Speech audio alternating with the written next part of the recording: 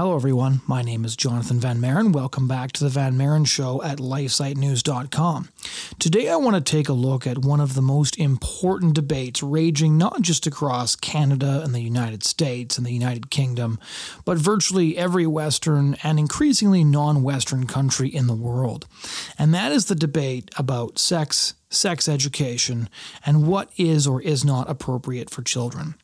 Now, unfortunately, this is a debate that has proven virtually impossible for anybody to ignore, because the reality is that what used to be referred to as adult content, and of course this was always a dubious concept because adults have no more of a right to corrupt themselves morally than anybody else does, has been completely eradicated as the sexual revolutionaries have gone all in on what is appropriate for children and what is not.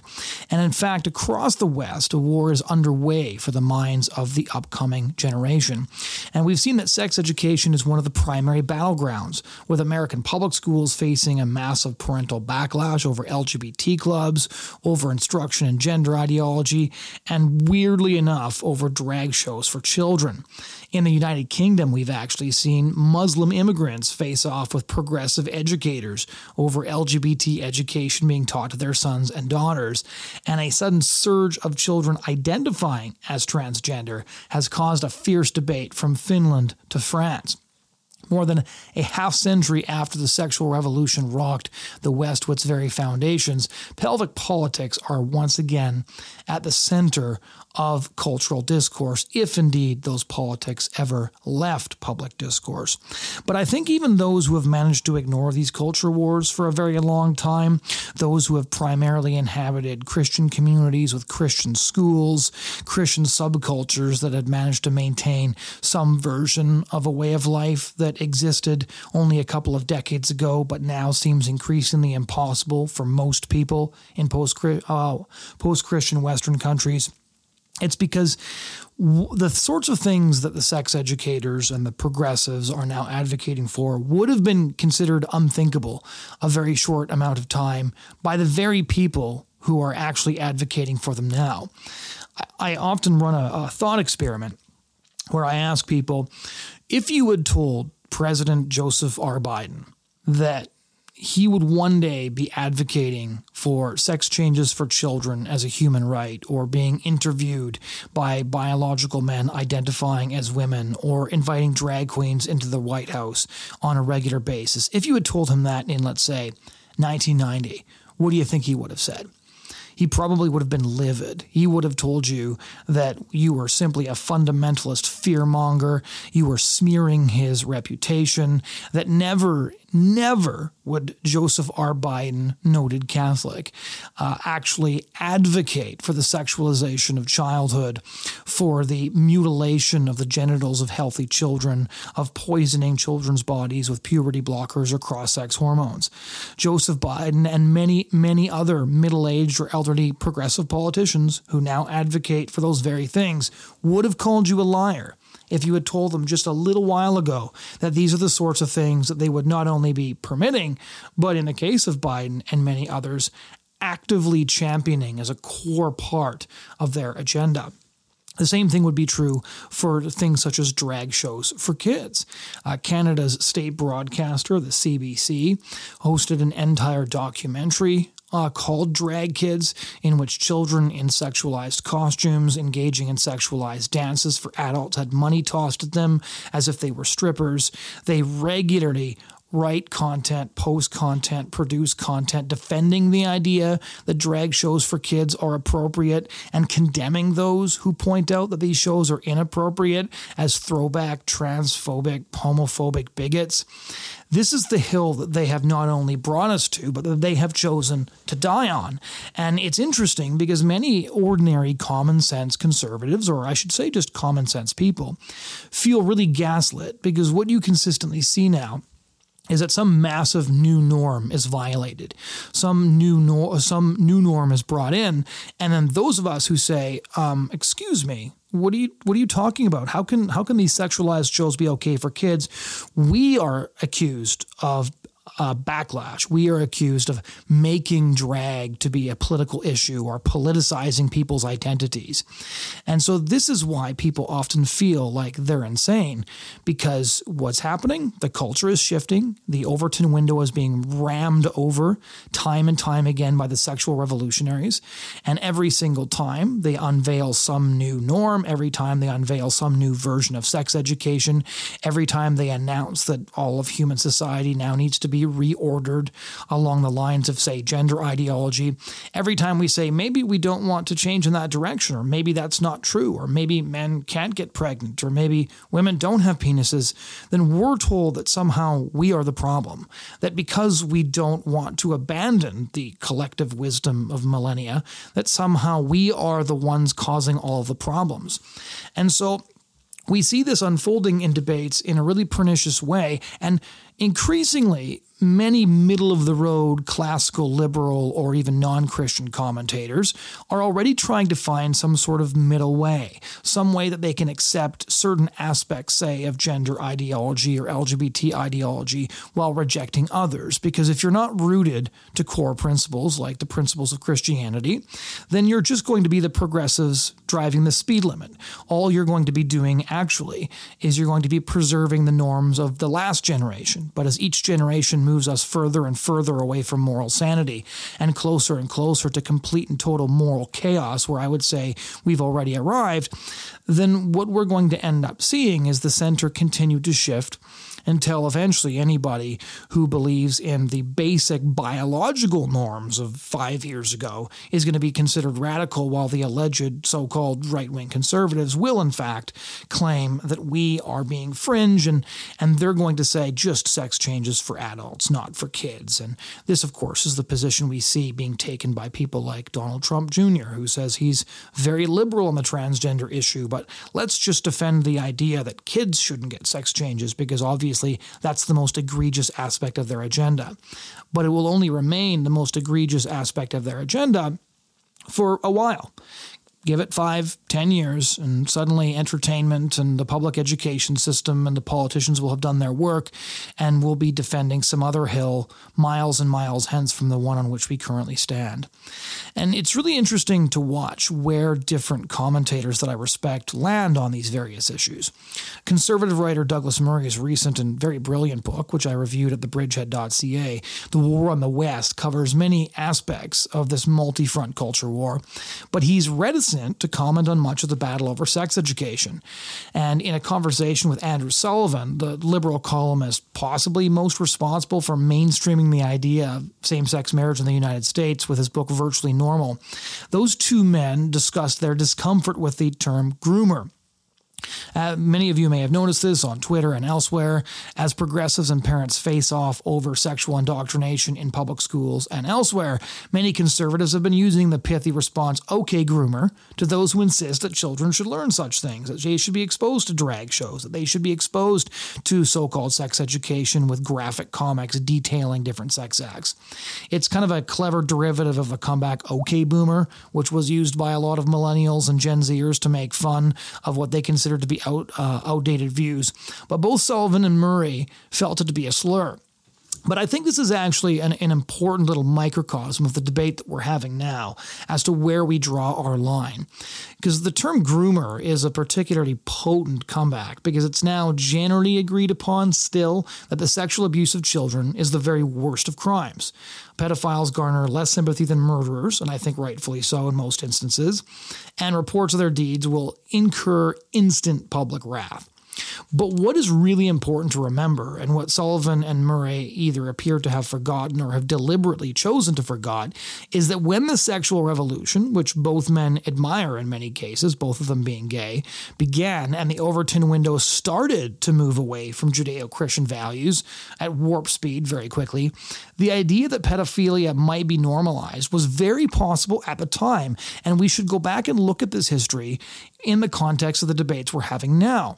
Because I would argue that the term groomer is in fact a perfect fit for most of the sexual revolution's architects. These very famous figures that are now lionized by the sexual revolutionaries of today, admired by Hollywood, admired by politicians, these architects had every intention of championing a world where adults could copulate with minors and even children. And I think it's safe to say that many of these people would be delighted to see what's unfolding right now. The father of the sexual revolution in America, Dr. Alfred Kinsey, stunned the nation with his twin works, Sexual Behavior in the Human Male, published in 1948, and Sexual Behavior in the Human Female, published in 1953. Kinsey and his colleagues had collected an enormous amount of data on the sexual behavior of Americans, and their conclusions presented a picture of an utterly amoral nation where the entire population were, by the standards of 1948 law, sex offenders. In fact, the LGBT movement's long-stated claim that 10 to 37% of men engage in homosexual behavior comes directly from Alfred Kinsey's reports. It was later discovered, as I detail in my 2016 book, The Culture War, and in a blog post here at LifeSite News, that his data was fraudulent and that Kinsey, himself a voracious bisexual, had interviewed prisoners, sexual minorities, and prostitutes to get his desired results. He was a sexual revolutionary and a social engineer, and he engineered the results that he needed to persuade the public that abandoning moral norms was important because the population had moved on from them anyways. But that wasn't the worst of it. Although that, of course, I think we can all agree is pretty terrible. Kinsey also solicited and encouraged pedophiles to perpetrate crimes against children for his research. Between 317 to 2,035 children were abused for his data on alleged, quote, child sexuality, his term, not mine. Many of these crimes, oral and anal sodomy, intercourse, and manual abuse, are laid out in his own graphs for all to read. The infamous Table 34 on page 180 of the Sexual Behavior in the Human Male lays out Kinsey's records of, quote, multiple orgasms in pre-adolescent males. Children from infants of 5 months old to 4 years old were abused, while Kinsey researchers watched with stopwatches as the children screamed, thrashed in pain, passed out, and convulsed. And these gut-wrenching responses were recorded as orgasms. And Kinsey's work on child sexuality formed the foundation of modern sex education that we are all debating today. Despite the existence of Table 34, and anybody who doubts its existence can simply go to the library, sign out Kinsey's book, Human Sexuality in the Male, and you'll find it there, and the work of historians who have highlighted Kinsey's evil practices, he, again, is still largely lionized and was even portrayed in a sympathetic Hollywood biopic starring Liam Neeson as the well-meaning but tormented man seeking sexual freedom. The same goes for gay rights icon Harvey Milk, who was canonized in Milk starring Sean Penn. According to famous gay journalist Randy Schiltz in his book The Mayor of Castro Street, Milk had sex with at least one underage boy, the 16-year-old Jack Galen McKinley. McKinley ran away from home, met Milk, and viewed him as a father figure. The age of consent in California was 18. Milk, who was twice his age, was unambiguously guilty of statutory rape, and McKinley ended up killing himself. Milk now has children's books written about him and is considered by progressives to be an American hero. In fact, there are statues of him that have been set up. Now, of course, many of the sexual revolutionaries at that time rejected consent laws out of hand. Let me give you a few examples. In 1977, a petition was addressed to the French Parliament calling for the repeal of several articles of the consent laws. One motivation was the perceived unfairness of having the age of consent for sex at 15 when it was 18 for sodomy and other sex acts. However, many of the signatories had other reasons for opposing the age of consent. Among the French intellectuals publicly putting their name to the petition were Michel Foucault, the founder and father of wokeness, Jacques Derrida, Simone de Beauvoir, Jean-Paul Sartre, Louis Aragon, Roland Barthes, Francis Ponge, and others. This list is a who's who of progressives and revolutionary thinkers, and it's revealing to consider that their views on sex between adults and minors. In fact, again, I think they would be thrilled to see what's currently unfolding right now. In the milieu of the time, these revolutionaries had every reason to believe that their campaign to legitimize sex between adults and minors would be successful. Now, many of the same elites also signed an open letter that same year in Le Monde magazine on the eve of the 1977 trial of Bernard de Jaguet, Jean-Claude Galline, and John Burckhardt. I'm probably butchering the names because I don't pronounce French very well. These were 3 Frenchmen accused of raping 13 and 14-year-old boys. The 69 signatories of this open letter included Gilles Deleuze, Roland Barthes, Louis Aragon, and Philippe Sollier. They claimed that it was disgusting that 2 of the 3 accused child abusers had been imprisoned since 1973, again for rape, and stated that if 13-year-old French girls could receive the pill, then they should also be able to have, quote, relations with whomever they choose. In this case, French intellectuals such as themselves.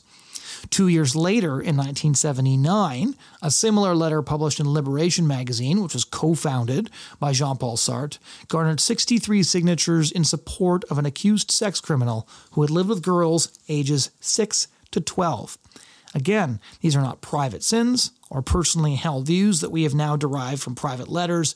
These are the publicly expressed positions articulated by some of the most influential men and women of the postmodern era, whose influence, I might add, is with us still.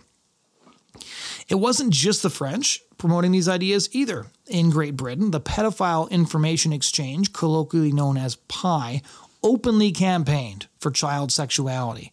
And that's, by the way, again, their framing, not mine. They called for the elimination or reduction of the age of consent and advertised legal help for pedophiles who got caught. Representatives of the Pedophile Information Exchange defended sex with children on the BBC. You can find these clips on YouTube. And the prominent Campaign for Homosexual Equality passed motions in favor of the Pedophile Information Exchange at their conferences twice. Let me repeat that. Now, the public view of groups like the Campaign for Homosexual Equality is that they are these groundbreaking revolutionary groups that dragged civilization towards a more equitable view of sexuality. The reality is that twice they passed motions in favor of the Pedophile Information Exchange. They had political support too. When one president of the Young Liberals condemned pedophilia as, quote, a wholly undesirable abnormality, another liberal publicly condemned him. Quote, it is sad that Peter has joined the Hangman Flogging Brigade. His views are not the views of most young liberals. That view, of the view that was not the view of most young liberals, just to repeat it, is that pedophilia is a wholly undesirable abnormality. And so if this public statement of a young liberal is correct, at the time when the Pedophile Information Exchange was being backed by the Campaign for Homosexual Equality and interviewed on the BBC, most young liberals were in favor of pedophilia. Polly Toynbee of The Guardian later wrote about her, quote, sinking feeling that in another 5 years or so, their aims would eventually be incorporated into the general liberal credo and we would all find them acceptable. I want to pause here for a minute because every single time conservatives, social conservatives, use terms like groomers, we're essentially told that we're guilty of some horrible phobia, and that to insinuate that the sexual revolution, which was a glorious sexual liberation, has any connection whatsoever to the normalization and eventual legalization of sex between adults and minors, we're always accused of being a horrifying, absolutely awful, bigoted group of people for making this connection. But here's Polly Toynbee of The Guardian saying that she had a sinking feeling that in only 5 years, the groups like the Campaign for Homosexuality homosexual equality would push further, that in only 5 years we would find pedophilia and the views of the Pedophile Information Exchange acceptable.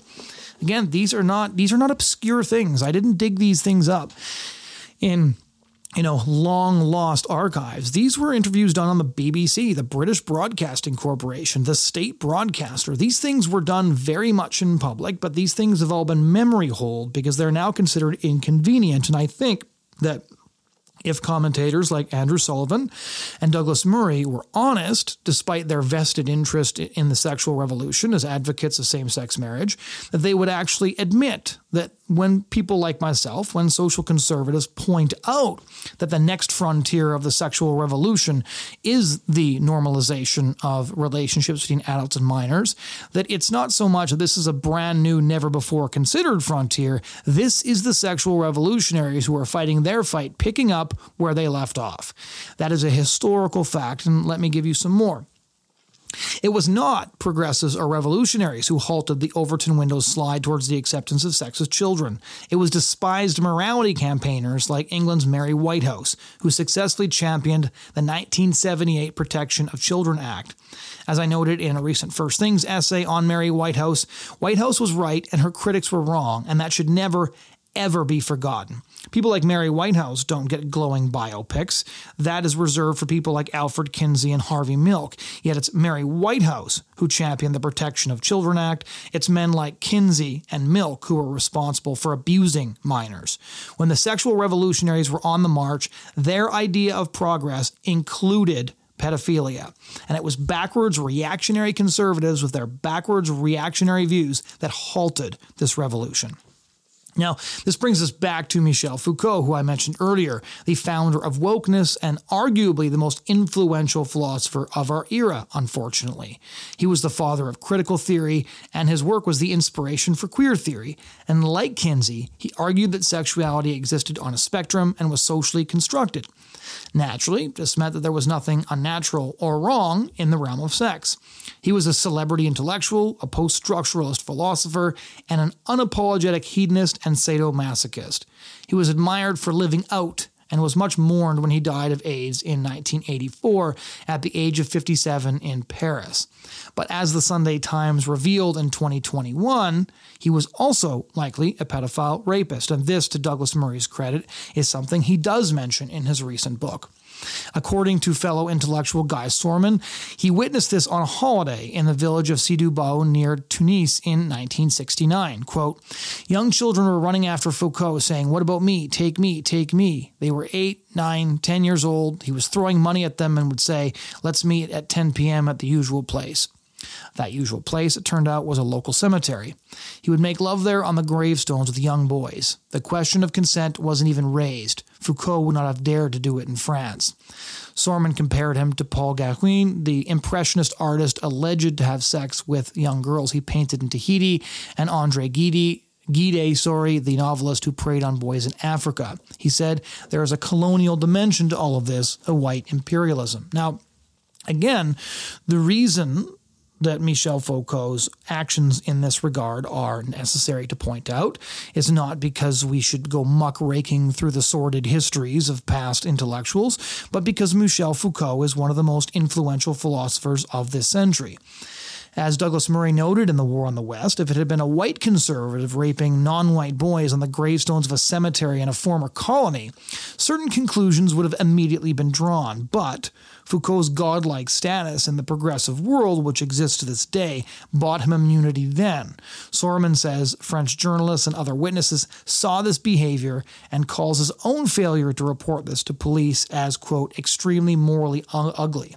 But despite this story in the Sunday Times, which is a very prominent newspaper, he apparently still possesses some level of immunity because despite the cultural conveyor belt of statue toppling and cancellations of great Western figures, Foucault seems to have avoided a similar reckoning despite being guilty of, actual crimes. When the news broke, French philosopher and former education minister Luc Ferry mused that his contemporaries have much to answer for, writing in Le Figaro that, quote, "People have forgotten that 1968 thinking promoted pedophilia. Every adult had the right, even the duty, they argued, to awaken the sexuality that the bourgeoisie was hiding." When he refers to 1968 thinking, by the way, he's referring to the Paris riots, which a lot of people look back as a great defiant stand by young people against the war in Indochina or some such nonsense, when in reality the riot was sparked by young people who wanted access to the female dorms, and the slogan of these riots was, "It is forbidden to forbid." It is forbidden to forbid. That is still the slogan of the sexual revolution, and the sorts of things that we see happening right now on our news cycles is essentially in line with that original, very coherent, very succinct philosophy that was first pushed. Again, it's important to note that this was all done largely in the open. I'm not talking about the secret history of the sexual revolution. I'm talking about things that were litigated in public. In 2010, 2 German journalists penned a chilling essay for Der Spiegel titled "How the Left Took Things Too Far." Again, Der Spiegel is a very prominent publication. And they observed that, quote, One of the goals of the German 1968 movement was the sexual liberation of children. For some, this meant overcoming all sexual inhibitions, creating a climate in which even pedophilia was considered progressive. That climate involved discussion about whether sex with children might be healthy for the children, and musings that this could be part of the kindergarten programs.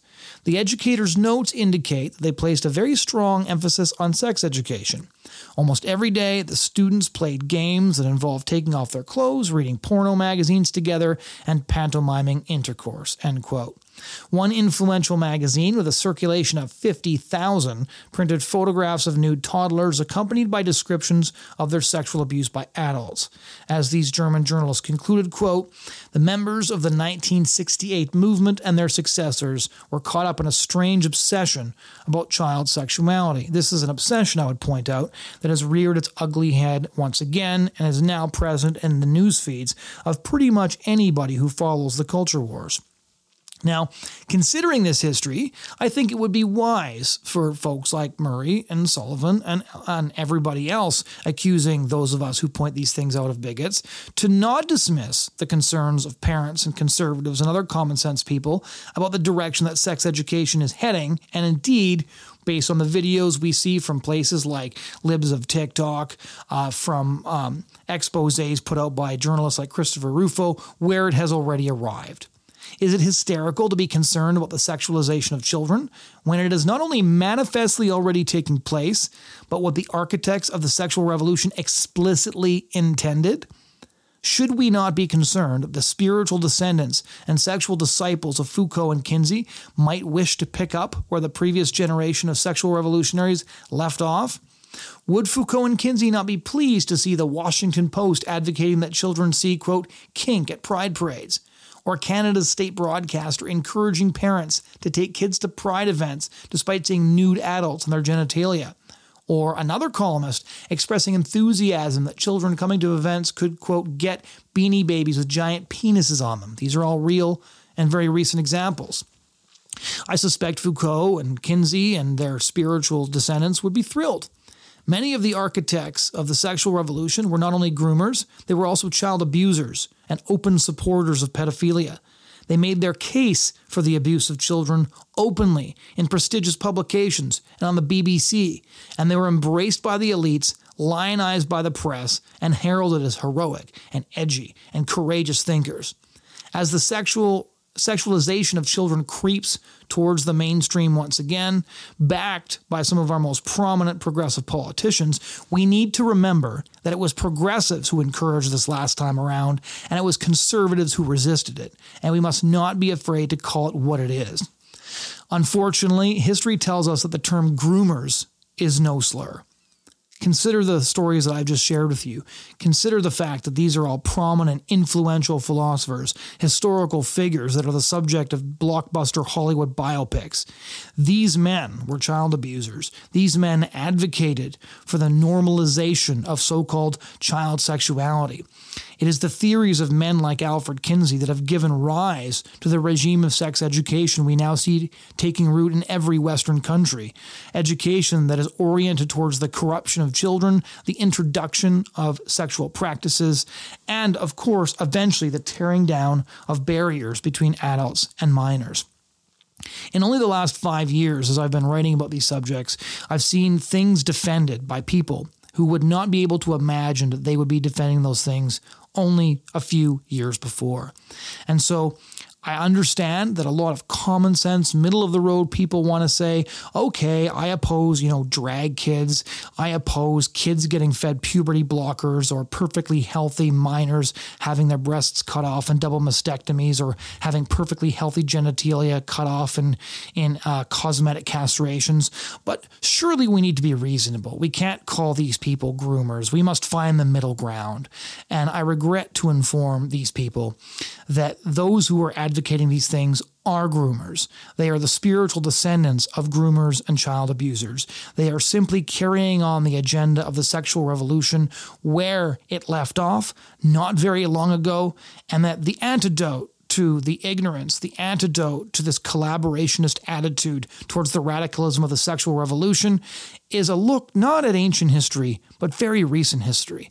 A look at what the philosophers and revolutionaries that are shaping our world today, what they actually said, what they actually did, and what they actually believed. Because their views are shaping our culture, and their views are horrifying. Thank you so much for those of you who have managed to stick through this very, very awful analysis in many, many ways.